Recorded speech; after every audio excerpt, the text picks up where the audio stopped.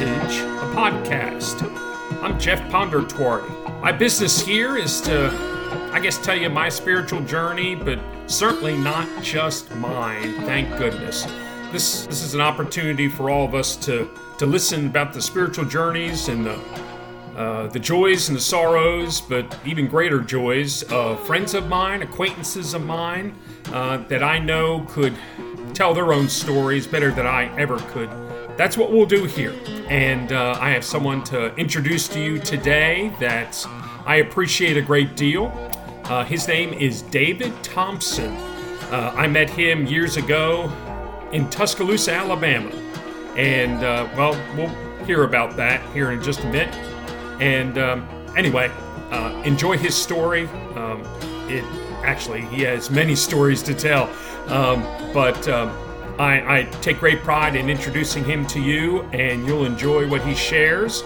And I will talk to you on the other side. Well, David Thompson. Let's make it clean. David Thompson. You are an acquaintance of mine in bygone days in Tuscaloosa, Alabama. And we crossed paths because my wife was associate pastor at Forest Lake United Methodist Church.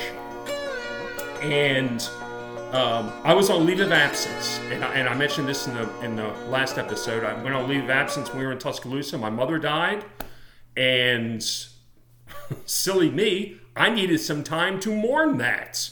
Sure. As opposed to just kind of shrugging it off. So that's what I was doing in my leave of absence. So in the meantime, I'm attending Forest Lake as a regular guy and loving it and knowing it's one of the places where I need to go to heal, basically. And I see this guy who is in the contemporary worship service. He's got his guitar. He's up there with a bunch of gifted musicians, and this guy happens to be you, and you're leading worship. And let me just say this, is that you always came across to me, and you still come across to me, as a Renaissance man. And I used to say I wear my guitar. I don't really play the guitar. I just wear it. All right, so people are listening to this. Let me just say this. David Thompson he's a writer, he's a teacher, he's a musician, he's a preacher, he is a father, he's a husband, he is... What am I missing, David? Well, I had an opportunity to model for Sears catalog, but it closed me down. I think you covered it all. Husband. So, yeah. I did throw in that. I want to honor Karen. And it's important that you do that, yes, because she's going to hear this. Well, she better. Now, look, here's the deal. I sent her a friend request on Facebook, and she has kept her distance. Maybe for good reason. But, she I don't know if she could take two of us at one time. That may be true. And you also do a video cast podcast, wherever they call these things, on YouTube. What's the name of that? Never Met a Preacher Like You. Never Met a Preacher Like You. That's exactly right. That's right. Okay, so what else do we need? What else do we need to know about David Thompson, David? Before we get I've been in the ministry all my life since the day I came out of the womb, because my father was a Methodist minister in the Missouri West Conference. That's right. I had forgotten about that. I've been around these guys. At that time, it was mostly guys all my life, and that could be the reason I am strange. But but he was in the Missouri West Conference. He mostly served these little small churches. Back then, Jeff, most churches, Methodist churches, weren't larger than 100 people. I mean, right. It was we didn't have mega churches. Right. And so he served in like down by the Ozarks, and in fact, he did serve a church in St. Louis that had about 150. The parsonage was attached to the church. Sure. And when the church service was over, they'd cut through the parsonage and make my mother wild. It was just like I say, I've been through with ministers pretty much all my life. Wonderful. I think Sure. that's what scared me from the ministry was I've been around so many ministers. Yeah. It's yes. See, and I maybe advantage to me is that I didn't have that background. That's right. And so you don't think you have I didn't think I had a legacy to carry on. Now, Right.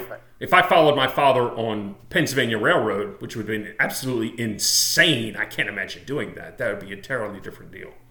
But anyway, so you grew up in the church, and so because a lot of what we do, a lot of this conversation is going to be in other conversations with others. It's a matter of spiritual journey, kind of a thing. Let me ask you this: we'll put it this way? When did you realize you had come to faith, or did you have an experience of coming to faith? Right. I think, like so many people, this is so ironic. I think in a lot of ways, I came, even though I went to church often. I really came to faith in kind of a peripheral ministry, like so many people do. I mean, a lot of people come to church at camp, or they go on a walk to Emmaus to come to Christ, or they have this outside ministry. They go to church, but a lot of times they really, come to justification at church. And so I did it at a church camp. It was called Camp Galilee. I just felt like God was chasing me. I didn't want to. Because when you're a minister's kid, Jeff, they always ask you, "Oh, you're going to grow up to be just like your dad, aren't you?" Yeah. And I'm saying, "Oh, hell no, please don't push me that way." That's And right. so yeah, I really came. I remember just outside. We were outside in the woods, a bunch of us, and I just felt God sort of pushing me along, Yeah. And so, I think that was my first experience. I might have been 11 years old. I wouldn't call it dramatic, Yeah. I didn't have those kind of dramatic things until I was much older. But I knew that God was with me from the get-go when that happened when I was about 9 or 10. Right. But there was somebody chasing me. Yes. Yeah. A hound from heaven. Is that Yeah. the crazy That's image? right. That's right. And see, here's the other thing, is that my father came out of this very structured Methodist tradition of, idle hands of the devil's workshop, and you behave, and Yeah. and so this freedom, kind of free spirit thing that I felt like I was kind of born with, Yeah. was really kind of held down because it was don't drink, don't chew, don't go with girls who do. Yes. And thank God neither of us have. That's true. That's true. Waiting for communion, I'd be sober. That's right. That's right. I was going to ask you something, but my nudge. Let's put it that way. I grew up in the church. There was and I mentioned this in a sermon a couple of weeks ago that I preached where I am now, and there was a lay witness weekend at my home church in Baltimore, where I grew up, Methodist Church, and on that lay witness weekend, lay people were coming to our church to basically give testimony of encounters with God, their walk with Christ, just whatever, and it was done in small groups. It was done in worship services. And the intention was that everybody's got a testimony. And if you don't, either you're not aware of it, or maybe this is the weekend where you make a serious commitment. Sure. And so I was in the youth group, and I remember it was Saturday night, so this is drawing to a close. So everybody was broken up in pairs of twos and threes, with the minister to two. Ministers to youth, who those people are. They came and they broke up with the youth, and there were a bunch of cool people from West Virginia. And I was paired up with the leader of that ministry team for the youth. And I was like, oh, yay. Oh, yeah. And I remember him telling a story about Barabbas. I mean, he told his own testimony, and it moved me and all that. And I thought, well, this is real serious stuff. Wow. And I was, a sophomore in high school, I think. And so he made it related to Barabbas. at point of Jesus' trial. And the crowd cried for Barabbas and Jesus be crucified. And I remember him reading that story, and I became overcome. And to this day, I can't necessarily put my finger on what exactly happened to me, that deal. So those kinds of experiences are peppered all through our spiritual journeys. Absolutely. There are, there are times, I guess I think it happens in everybody's life, Jeff, where God says, let's come aside here a minute. Let's just you and I talk. Yeah. Yes. It just kind of and it doesn't happen to me. Didn't happen to me in a church service. Although I have seen it happen there, it's just a kind of a private moment, and everything just kind of goes away around you. Absolutely. You're just sitting there. Yeah. Right. Yeah. Absolutely. Yeah. So we've all had those just powerful things. It's just wonderful. They're just wonderful. Absolutely. Yeah. Now, you ended up. You're telling your story to me, and when I got to know you, you were at one point teaching at the university, correct? That's correct. Yeah. University of Alabama. I got my bachelor's degree, and this is why it worked. It shows you how God was kind of guiding me, and I didn't even know He was doing it. I was like a chess piece just being pushed around. But the point is, I got a bachelor's degree in theater. I chased the airline stewardess down here. They used to train stewardesses outside of Kansas City.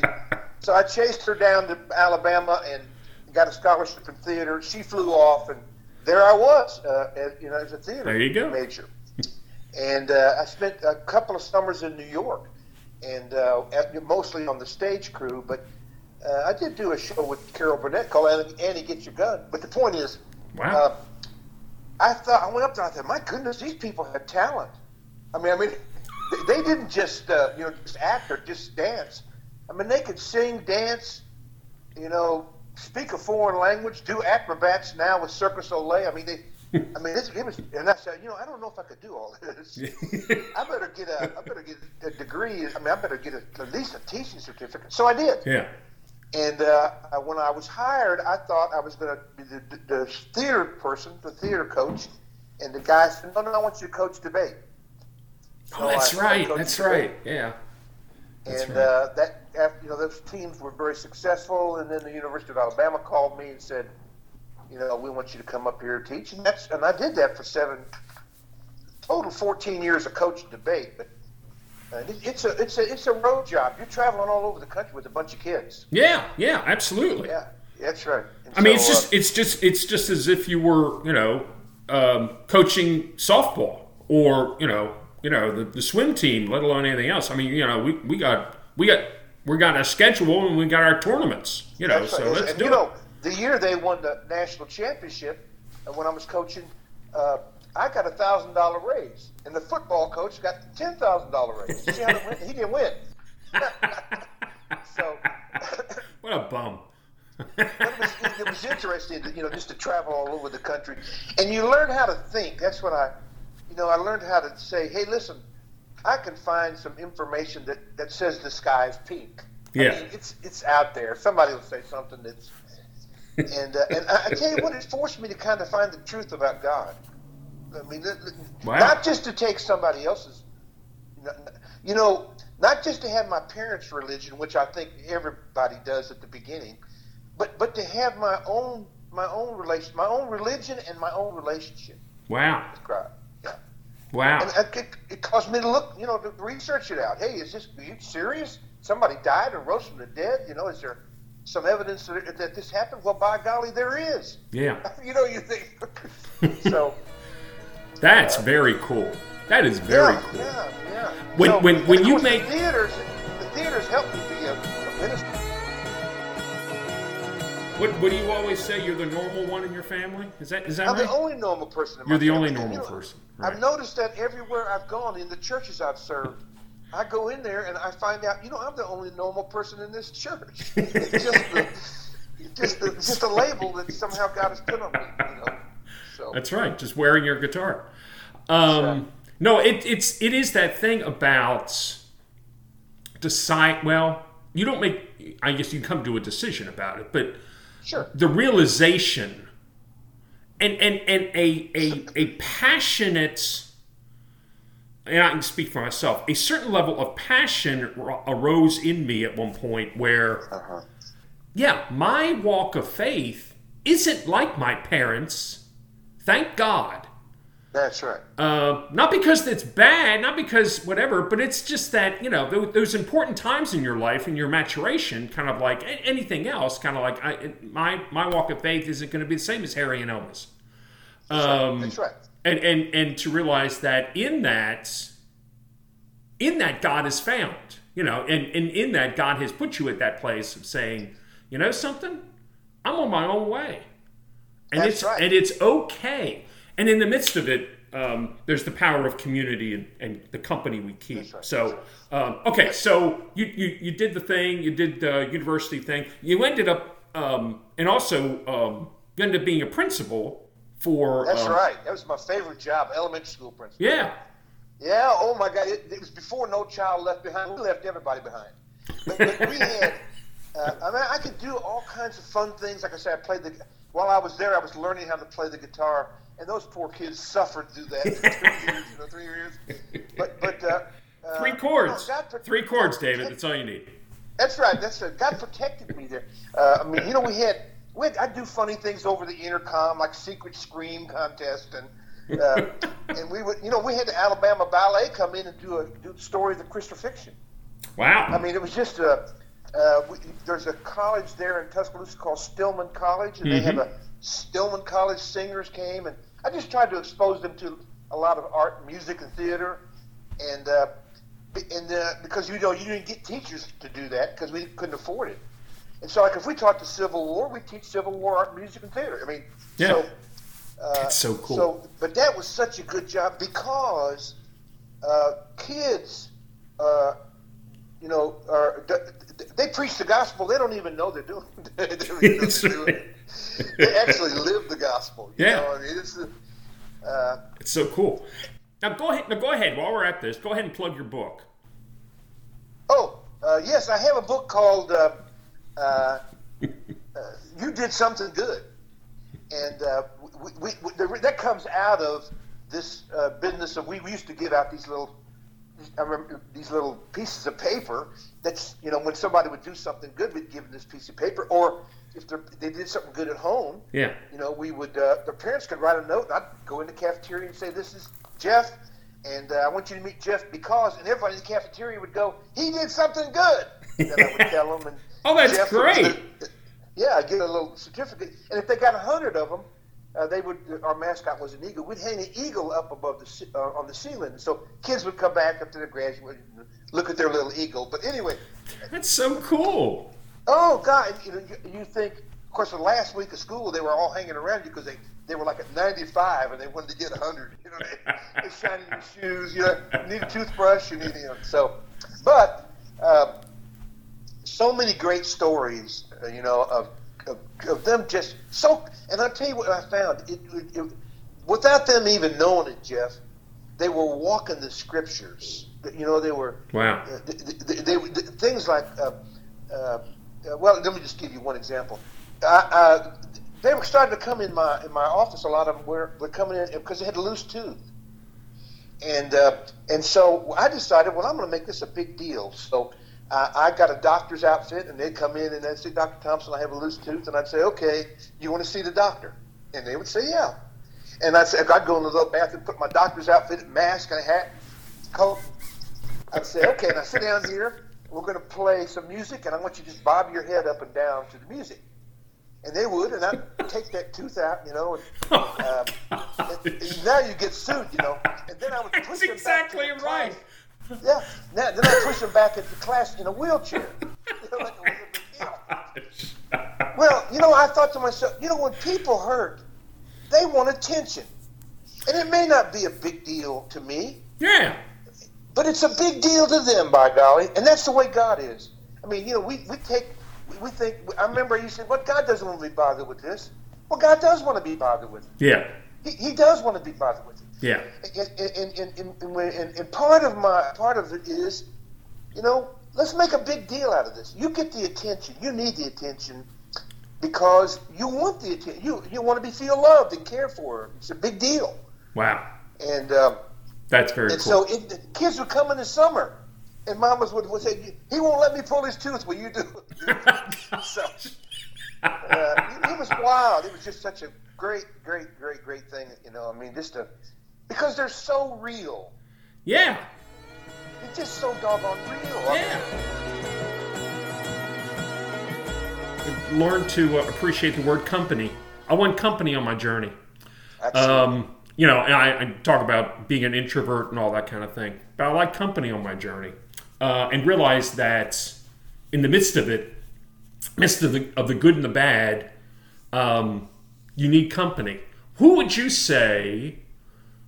I guess certainly you could say who has been important to you as keeping your company, and I guess we could take some guesses at that, and I'd be right. But company that you've kept on your spiritual journey, and maybe one instance where company was real important. The community, let's say the company you were keeping on your spiritual journey, in one instance, were extremely important. Talk maybe a little bit about that. Yeah, my father passed away when I was 13. He was 57 when I was born. Oh. So it was a kind of an older thing. And when that happened, that church, I went to this little old church, in Oakley Methodist Church, and those men just loved me. They just took the place of my dad. Wow. I mean, they just took me to baseball games and surrounded me with care and love and tried to discipline me as best, because I was kind of a wild child. I mean, I liked attention, and so, and I found out that I was funny. I could do funny, and in fact, I got most funniest in my high school. And, wow. And I'd go. The problem with being a funny guy is when you go on a date, you can't be funny for an hour, 2 hours. Sooner or later, you got to give up the act. So, but that's right, Jerry Lewis. You can't be funny for an hour. That's right. But I had a guy named Dr. Harry Goodall. He was a minister in Tuscaloosa. Yeah. Of course. He just kind of took me under his wing. I mean, wow. He said to me one time, and this is just, I hope I can say it without falling apart. He said to me, David, when is Jesus just going to be enough for you? Wow. I mean, then if your wife gets well, it's a bonus. I mean, you're starting the wrong way. You're praying, Jesus, make my wife well. It goes the other way. It's Jesus, you're enough for me, and I know that you can do it. Yeah. And that was just dramatic to me, because I have always been, I think, in my spiritual journey, I want Jesus, and I want to be good. I want to be a good boy. I want to be kind. I want to be popular. I want to make money. It's always been Jesus and. Wow. And so until that happened, then I decided, I need to make him enough in my life. Wow. And I mean, when you got a mentor who's not afraid to say, like he also said to me, well, why do you got to have all this attention? Wow. So that's just so and, cool. I haven't thought about Jeff, Harry Goodall in a long I had time. somebody told me one time. Well, I'll tell you, there was a guy named Erickson. I read his book, Wild at Heart. He said, no man, Jeff, should be without a mentor. No man, because our minds wander too much. We can't keep our mind. We got monkey mind. We everywhere. And Yeah. You got to have somebody. All of us need somebody who can love us through honesty. Wow. Yes. And see, the thing is, for me to ask the question about the company you keep, because like I said, community is an overdone word, and it becomes so big that it's again. I speaking as an introvert, the idea of community. That's a lot of people. More likely, it's more people that I really want to know, let alone do know. But the issue of company. And for me to bring it up is kind of like, and for me actually to do this probably does touch on an internal need on my part, where I want to get back in touch with people, because I have returned to ministry. And in returning to ministry, I don't want to do this alone.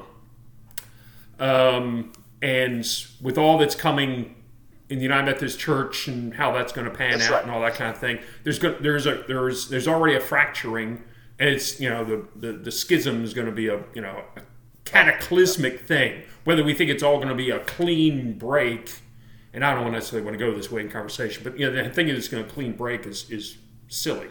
But I guess in the midst of thinking about all that stuff, I'm thinking about where I am in ministry, where I am in my life. I want to reconnect with people and have company on the remainder of my journey or the big things that are coming up in my journey, because I don't know.